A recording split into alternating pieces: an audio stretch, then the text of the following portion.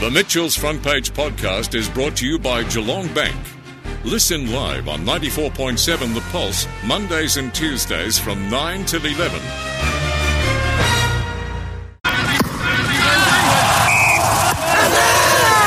Now on Mitchell's Front Page, the Monday Sports Panel. And on the line we have Bucket. Good morning, Bucket. How are you? Very, very good indeed. And you? Yeah, very good. Thank you for a Monday. And Peter's in the studio. How are you? Very well, thank you, Mitchell. Good morning, Bucket. Peter, can you tell me what the riding fee is for a jockey like James McDonald is? Like he rode 10 winners over the Melbourne Cup weekend, earned $450,000 or just over. Yeah, I think they get 10% of the prize money, first prize. I think the jockey. Right. Yeah, I think it's something like 10%. There's a percentage to the owner, and then the trainer, and the jockey. Is there not? I had a feeling it was 10% to the jockey, 10 to the trainer, and then the remaining 80% to the owner. I think it was 5% at one stage, but it is between the 5 and 10%, and plus what quite often they get a nice sling from the owners too for such a big win. But one of the best jockeys came back because he was suspended a few years ago. He was either tipping horses and they really made a scapegoat out of him or really threw the book at him, and I think he got 2 years suspension. But it's been a good year for him, first winning the premiership with the Melbourne Demons and now to successfully win these races as well. I'm joking. He's the best jockey in Australia, Bucket. And just while we're talking about racing, what did you make of the Melbourne Cup? Over to Singapore and ride and everything like that. And they do very, very well. Worldwide, don't they? Yes. And I think his partner is Katie Mellion, who is the granddaughter of the famous Mickey Mellion. But as Mitchell just said about the Melbourne Cup Carnival, it was an interesting carnival. It was funny because we often complain about not having all the overseas visitors, horses. Makes it very hard to try and get a line of the form. But funnily enough, this year it just lacked a little bit in some opinion. But look, very elegant, a great win. I had to say in the back of my mind, I just thought it's too obvious for Incentivise to just win, and it always seems to go to someone else other than the favourite. And the horse Incentivise was really in the box seat at the end there. I thought, here we go, and then Very Elegant made that late charge. Very exciting horse racing to watch. Very good horse, Very Elegant, and has won from 1,400 metres to 3,200, and there's another horse that was in the Darren Weir stable before he was suspended and lost his trainer's licence, so he's in Nature Strip. But no, a very good horse, Very Elegant, a great win. But Incentivise, I would be certainly all being equal and nothing going amiss. It'll be a better horse next year come Melbourne Cup time, Spring Carnival. So today we're talking about the GWS Football Club as we navigate our way through the list of clubs from A to Z. And GWS, Bucket, do you want to lead off with the research you've done into them over the week? Oh, yes, the Suns, they've been in the competition, since 2011, and the good results have been very, very few, for them, but basically like that. And, it's been, this season just gone, they had 7 wins and 17 losses. Oh, hang on. I think Bucket's talking about Gold Coast, You're on the not Gold GWS. Coast. The Gold Coast Suns, isn't it? Yeah, we did miss. Sorry, we missed the goal. Right, sorry. Yeah, sorry. We'll do GWS next week. Gold, it is alphabetically, yes. Yeah. And basically, when you look at the signs of the Suns, there was some handy promising signs there. They kicked a total of 201 goals, 224 behind. So basically, they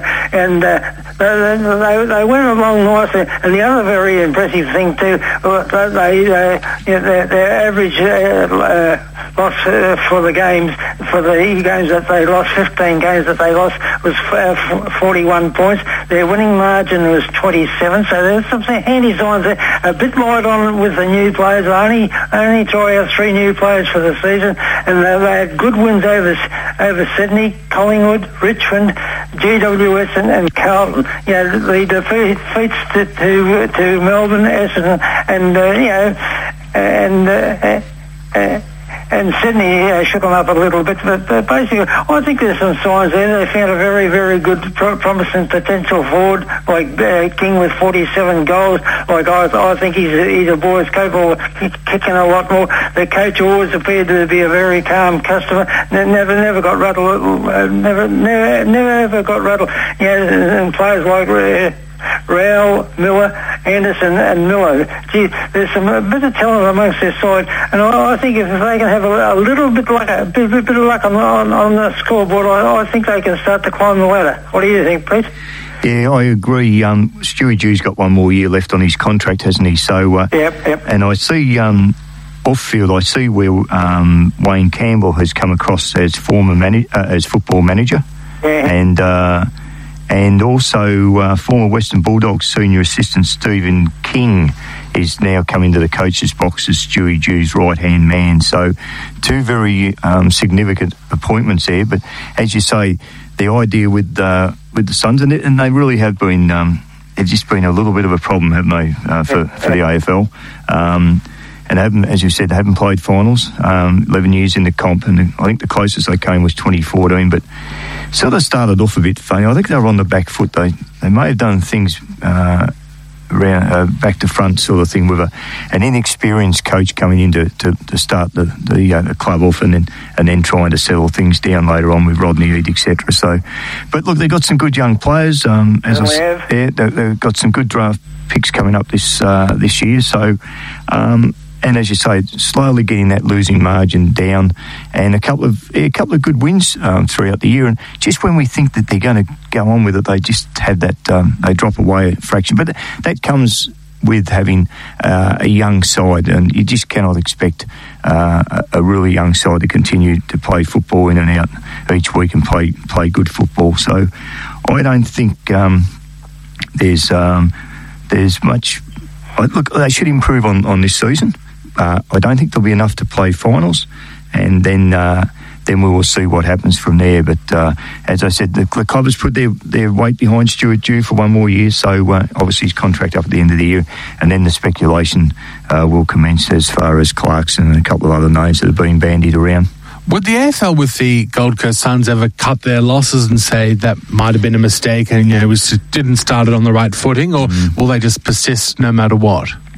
I don't know, Bucket. I think they've been in there 11 years. They're probably not going to put up the white flag. I think they'll persevere. But with the push for Tasmanian side to come in, do they say, well, all right, we remain at 18, or we make it 19 teams and stick with Gold Coast and allow Tassie team to be in the next few years?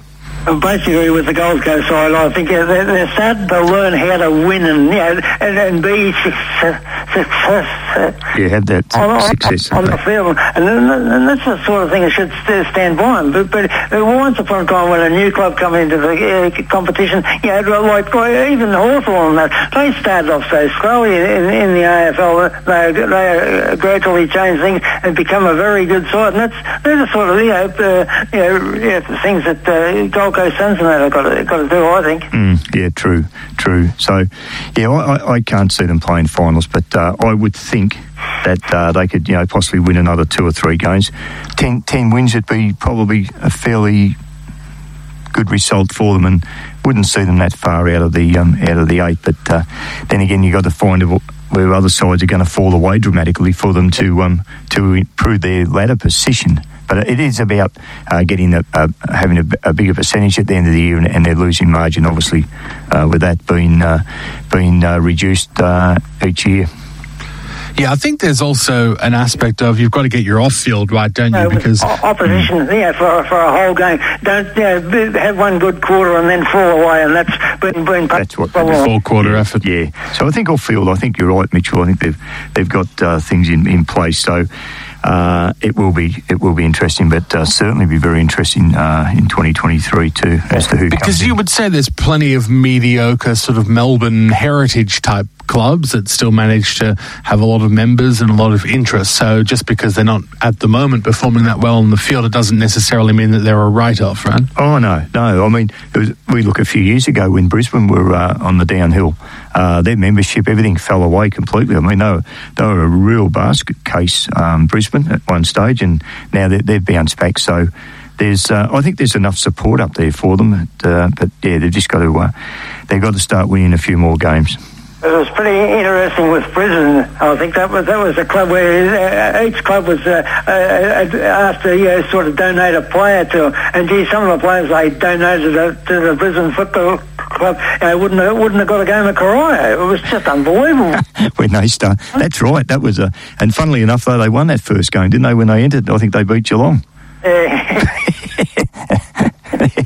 Unbelievable, but there was some some interesting names that went up to Brisbane to kick off. But anyway, we'll just see. But I think Stewie G's probably only got next year, unless they do play finals, and that's probably a fair point too. I think Bucket and Mitchell, you don't say all right, and then say, look, you're not going to coach next year halfway through. 2023 halfway through next year.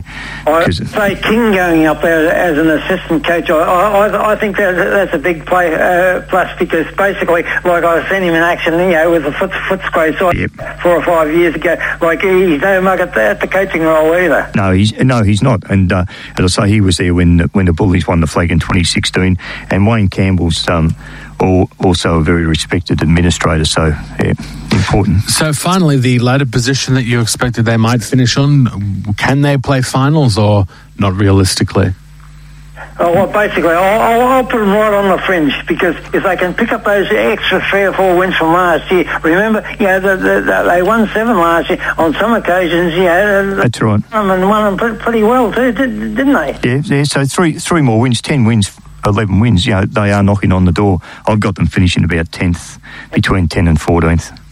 All right, we will take a break. We'll come back and talk about a few other things, including this list that the Geelong Advertiser has published today of the top 100 local footballers. Do people listening agree, disagree? Who's made it to number 1? We'll discuss that next.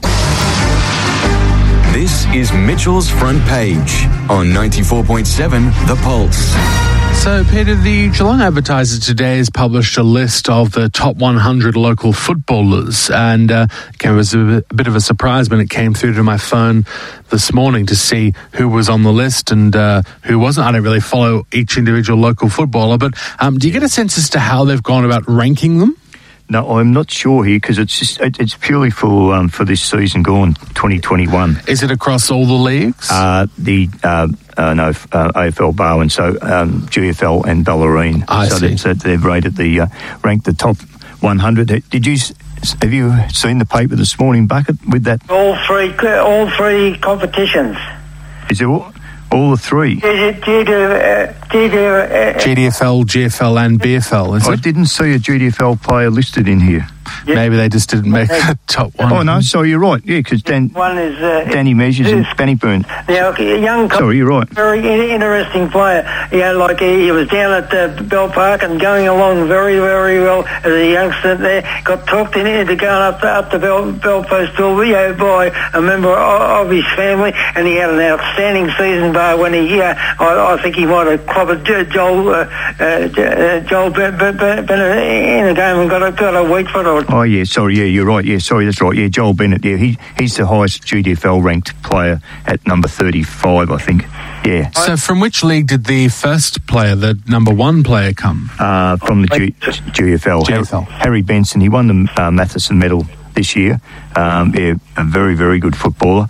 An interesting one is they ranked Jordan Kerris, Bucket and Mitchell at number 2. So he's going across to Anglesea next season, so that's a big pickup for Anglesea.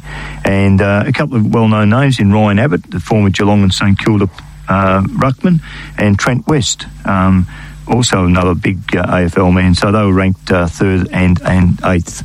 But I'm not sure how they came up with the rankings. But yeah, it's interesting reading and a bit of discussion. Some players I seen amongst there, like in the GFL, GGFL, basically well past their best. And the one thing that concerns me for the local competition, like the Carias and all that sort of stuff, they can't seem to get one up there and sort of be poached or taken away to like a Belfast or something like that. But I do understand that this young Collins is on the market. Yep. I think it'd be very wise of any club to go around and pick him up because he's only a youngster. He had an outstanding season last year, and basically he's changed his habits a little bit by training very, very hard, and he showed the benefits of what he can be. I think even to go back to Bell Parker, it'd be a real good thing for him because true. Climb the competition like in local football, you've got to play in the best competition possible. You do indeed. Only one of the players I have seen this season gone was Emmanuel Ajang, Geelong West Giants in the GFL.